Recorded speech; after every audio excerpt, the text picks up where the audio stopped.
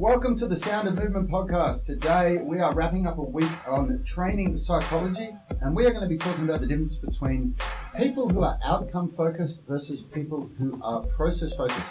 This is far more powerful than you could ever imagine, and if you want to achieve real success this year, you're going to want to tune in.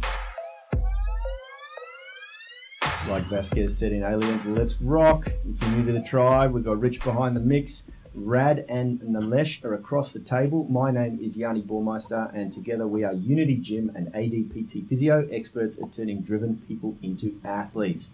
This episode is brought to you by the Unified Movement System, the only online program effectively balancing strength, flexibility, and fitness so you can unleash your inner athlete.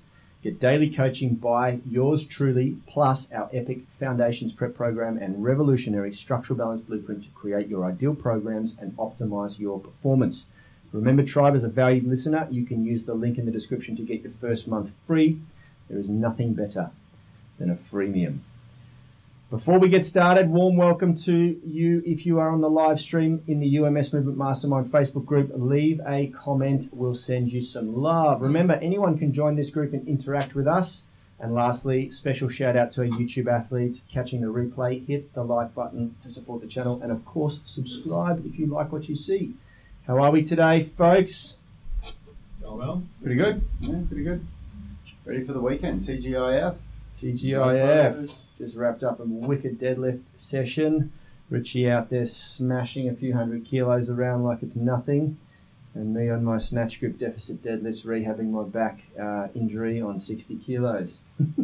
But I did do 10 sets with disgustingly slow eccentric tempo from a deficit, which makes it much harder. So I'm trying to emancipate myself here. So today, this is a somewhat of a wrap up from this week's discussion, but we're really talking about something that is very, very important, and it's something that Rad, just by nature, does extremely well. I think even more than myself. I don't know about Richie. No one really outdoes Richie on anything, but. It is, it's. I think it's very, very important, and it's the reason why I think great people and masters in their field become masters. You know, they are able to really hack the psychology around what they're doing. We're calling it training psychology here because it's a exercise podcast, and become process focused. So why don't you explain exactly what that means? Well, I'm lucky enough that I chose a good Kung Fu teacher when I was younger. And besides all the physical things that I got out of Kung Fu, I think the biggest things that have stayed with me are the lessons around discipline. And my teacher used to always talk to me about this, but he didn't describe it the way we did. The way that he used to describe it to me, he'd say, don't worry about what you're feeling.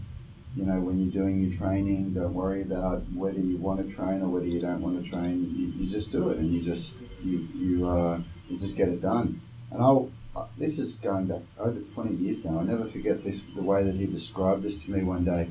And I was, kind of expressing that it was hard for me to stay consistent with what I was doing or anything like that. And he said to me, he looked at the academy that we were in, and he said, when we moved in here, this place had recovered from a fire, and it was a polished floor with a carpet on top of it, as in not laid carpet, but like almost like a massive rug, so you could still see the polished floor around the edges. And he said, when I got here, I had to sand the entire floor back and then polish it because it was all fire damaged. And he said, if I looked at the whole floor ahead of me, I never would have got it done because it was such a big job. So all I did was just look down at the little bit that was under my feet and got down on my hands and knees and I did it. And then I moved on to the next bit and I did that. And then when I got to the end and I could see there was only this last 2 or 3 square meters, that was when I looked back and went, oh wow, look at that, look at all that I've done. And that analogy really, really means a lot if you really think about it, because so many people, when you have your goal and you look at everything that's laid out ahead of you, it's really, really easy to just give up on it. Or if you have a goal or an outcome that you want to achieve and you haven't achieved it yet, if you focus on the outcome, all you can see is, well, I don't have that outcome. So if I don't have that outcome, this is crap. I'm doing all this stuff and I don't have the outcome. And the way that I learnt it and the way that I've adopted it and the way that I've since then had many other great teachers explain the same thing in their own version of it, is that, the goal or the outcome is what gets you started, and it is important. It's because without an outcome, you don't have a direction. Like you need the outcome because even when you're process focused, without an outcome, you don't know if you're heading in the right direction with it. So, but then once you've got that outcome and once you've got that, that goal, that focus point, you detach from it and you just focus on the process of what you need to do to get there. And that's what a good program does. And that doesn't have to just be in physical training. That can be in business, in anything. You reverse engineer your goal, your outcome down into goals, into tasks, into a program, a daily program, a weekly program, a mesocycle, whatever it is. But then you just focus on just that and you detach from the outcome. And this is where so many people go wrong, and the funniest thing when it comes to physical training and physical capabilities is that old, you've just got good genetics, or you're just gifted, And that's that overnight success syndrome. Yeah, and that's where Nilesh has read this book. He was quoting it recently, but that's where Angela Duckworth's grit, where it all comes in. It's effort over talent every time. Yeah. The people that have achieved the most in the world, if you put 1,000 high achievers into a bucket, the majority of them weren't actually the talented people when they started off. The majority of them were actually not very talented, but they had greater effort, greater work ethic, greater ability to focus on the process, and that's what got them there. And I saw that when I was teaching Kung Fu for over a decade at my academy. The people that would come in, I'll never forget, there was a couple of people. One of my students, his name was Alex, I can't remember his last name, but he joined with 3 of his mates, and they were all teenagers. They would have been 15 or 16. And he was the one out of the group that I would say was probably the least coordinated, that was the least gifted with it, that I thought in my mind, he's really not going to get good at this. But guess what? 6 months later, he was the only one that was left. And 3 or 4 years later, he'd actually achieved something noteworthy. He was good at Kung Fu. He could do it because he'd stuck it out. Yeah, absolutely. I think you see that really well in athletes. The outcome is them having a vision. The vision is being one you want to make, AFL footy, gridiron, NFL, whatever it is, and then they start getting into the processes. How do I get there? Yeah, and that's when those little mini goals come in, or little hurdles to cross, or which tile am I going to polish and how many tiles do I polish? And by the end of it, you turn around, your vision's there, you're playing AFL football. That's how I see it in my field. So it's interesting how you bring that analogy up. Yeah, I had a personal experience, and I love Angela's book. I also love Malcolm Gladwell's book on outliers, which I tend to think that these successful people, it's a combination of 2 things, or usually. The grit, and then also the influence that they have, And a good example of that for me recently was Tim Tszyu, who I watched at a state trial boxing when I was in my early 20s, and he would have been early teens. And I remember thinking, I've seen a lot better. I just, for some reason, thought that him being Costa Tszyu's son, he would just be some naturally stupendously gifted boxer, but he looked quite average at that stage, just your everyday, 14 or 15-year-old kid having a good crack at it. And I'm now following his career very closely because he is phenomenal. Like, he is displaying really high levels of skill now, so it's obvious that, he has just worked his ass off and stuck with it, and he's got that influence. He's come from a boxing family with a father who was one of the greatest of all time. So, quitting for him probably wasn't an option, And I think a lot of professional athletes have some sort of influence like that. But, as far as bringing it back to our discussion here, I'm interested to hear more about how a professional athlete approaches this sort of thing, because I'm sure you guys have a goal of winning the premiership, and I mean every team would. Your goal is to win the premiership. It's very clear, You don't set a goal to be wooden spooners or middle of the ladder. You want to make the finals. I don't know how you would chunk it down. Maybe it's like, let's make the top 8 and then let's work on there, or do you just shoot for the stars and go, no, we want to win the minor premiership, and then we want to win the premiership, and then how do you become process focused and get it done? Yeah, I think using the Costa Tszyu's example is really good, because obviously all our athletes, coaches and staffing have that vision to win a premiership or get to October Queen's Queen's birthday weekend with the grand finalists. But I think it's broken down round by round. It's funny, no one looks at October in January or February. They're worried about March 14th or 23rd, first round one. Okay, cool. Round one's done. Yep. We lost. Cool. Okay, so what are we doing round two? How are we changing our processes to get what we need to get to? And then round two's done. It's funny. In football and AFL at the Giants, it's a week-to-week process. Yep. No one's talking about September right now. That's the end goal. Everyone wants to get ready for September, October finals. But it's a week-to-week. Okay, we're playing the Bulldogs tonight. What are we doing differently to get on top of it this week versus last week? So and that's the big difference. Week to week, not like like you highlighted, we want to lose this much or do this much. And you fine-tune your skills and you work on the finer details. Yeah, we got a win last week against the Swans. What are we doing different to continue that run this week? How many changes week to week? How many AFL players, and do you even know the answer to this, came from a really wealthy family, from upbringing? Do you think, do many of them come from that, or do most of them come more from the sticks and battlers? It's 50-50. There's a high percentage of private school boys that should spell most of how they've grown up. But then there's a high percentage of like country Victoria, country like Wagga, just farm boys. So it's a big contrast. But then you also do see how they put everything together and how they focus on things. Your country boys, simple, easy, just want to play footy. You bring in the gym, they just want to lift. No numbers focused, they just get it done. It's a big contrast, and it goes against this conversation. But then you bring the private school boys in, and they're like, okay, cool. This is what I want to do. This is what I want to do. This is the coach I've had. Oh, cool. This guy's coaching us. This is what we want. So it's a big contrast. But ultimately, you put both of them together, you get a good process tick over in a team, and they all work really well. So. Yeah. I think a big issue that a lot of people have is there's so many distractions in today's world, right? Like if you have a mobile phone, a smartphone, then you're just fighting distractions all the time, and it is hard to stay focused. Like my constant battle for me with my own training is to not look at my phone during my training sessions. I find it really, really hard because there's always so many things going on, and that you've just done, and there are so many good reasons, and there's a whole bunch of shit reasons as well. You just want to troll social media or whatever, but it's really hard to find that time when it is time to focus on the process and just tune out from everything else and give it a go. And it's, it is, as Yanni said, it's something that I've done better than most people.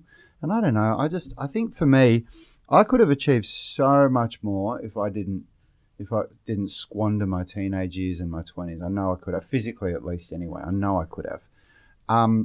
But that in itself has strength to it, because now that I'm older, I'm very, very aware of what happens if you just stuff around and you don't do what we're talking about now. And because of that, and because I had a good teacher when I was younger, and I've had contrasts and seen where it gets you when you don't get things right. I'm just a lot more driven and focused now, and that gives me that ability to, just get it done. Yeah. So now for the last 5 or 6 minutes of the discussion, I want to talk really specifically about what process focus means in the realm of physical performance, so movement mastery, and physique management. And I have a lot of friends who are bodybuilders and physique models, and that's sort of I grew up with boxers and bodybuilders basically, and I played a bit of soccer and rugby league when I was much younger. But the one thing I noticed with the physique and bodybuilders is that they are so process focused. Everything, macro tracking with their food, with their calories, with their macros, carbs, proteins, and fats. Everything's monitored. Everything either goes nowadays into an app or into a spreadsheet. They're methodical with it. They're methodical with their training and their training sessions and their recovery and their everything. And it's very almost. Is narcissistic the best word, or is it selfish? It's a selfish existence. I find it very difficult when a professional bodybuilder starts to have kids and have a family to manage that, because you have to be at the top. I'm not saying that bodybuilders are all assholes or anything. I'm just saying that, but to perform at that level, you have to be so focused on what you're doing. It's very hard to prioritize anything else, you know. And that kind of is the same for professional athletes, I'd imagine, you know. It's just so much about you and your journey and what you're doing. You have to get everything right. You have to get your recovery right. You can't have sleepless nights unless she's got a new baby at home, you know. And they do it, you know, but it certainly takes its toll. And so to be process focused, when you're not really aware of this, you know, you're out there measuring your body fat every day or stepping on the scales every day or looking at how your handstand goes in comparison to just practicing the handstand and comparing yourself to other people, it becomes really demotivating. Whereas when you just focus on those first three stages that we've outlined in our health hierarchy, you know, make sure that you revisit your goals, make sure that your goals are still important to you, make sure that your why is front of mind always to help you stay driven. So you're really, really motivated all the time to make sure that you get things done. You're not always going to be highly motivated, but you will practice grit and you'll overcome psychological barriers that come and go with the vicissitudes of life, you know. And then you're really focused on the right nutrition to support yourself and the right training to support yourself, you know, and recovery and everything else that comes into that. When you really start to focus on those things, all of the other stuff just happens. And we keep saying this all, like so many times we've said it, and we'll keep saying it, we'll keep beating this drum. The physique and the mastery come when you focus on those processes, when you focus on you getting all that boring stuff right. But it really does. And this is what the pros are doing. You know, as Nilesh has said, they're not focused on the September. They're not focused on the big end goal. And you know, I don't think Ronnie Coleman and Phil Heath and all these guys are just focused on standing on the Olympia stage when they're doing a workout, you know, and winning. They're probably focused on their damn workout. Yeah. Every rep, every set, the tempo. You know, what they're going to eat, how they're going to sleep, what they're going to do to recover, you know. And that's not to say that you don't revisit your goals often. I'm saying that's part of the daily process, you know. I read affirmations every day that are aligned with my goals. And I review my goals regularly, you know. But when I come to the gym and I'm doing a workout, I'm not thinking about that. You know, when I'm shopping on the weekend, I'm focused on how am I going to fill my cupboards with healthy food and how am I going to eliminate the shit. So that, as the discussion went yesterday, we're not distracted or inclined to eat shit because it's there in the house, you know. Does that make sense? Mm-hmm. Yeah. I'm focused on trying to figure out what vicissitudes means. I've never heard that before. Ups and downs, undulations. Never heard of it. Yeah. I smiled and nodded. Yanni did look at me. Oh, that's hilarious. No, the natural vicissitudes of life. You've never heard that say. Oh, hit us up in the comments if you've heard that before. For God's sake. I'm gonna Google it. That's all we got time for today. We're going to go over to our UMS online coaching group to wrap up the week of coaching. Thanks for tuning in, everyone, and we'll see you next week. Take care. See you guys. Health is about performance, not just body image. You better be willing to accept what you're going to have to do to get there. We'll start focusing on movement goals, strength goals, flexibility goals. When you nail that skill, it's there forever. The body image goal doesn't get you that far. It's the consistency and frequency that's going to get you there. It's not the intensity. There's no shortcuts to mastery and movement. Destination doesn't change overnight, but your direction will. The gym is not the place to beat up the body that you hate. It's the place to build the body that you love. We are the gym that teaches people how to move instead of just exercise because we believe that health is about performance, not just body image.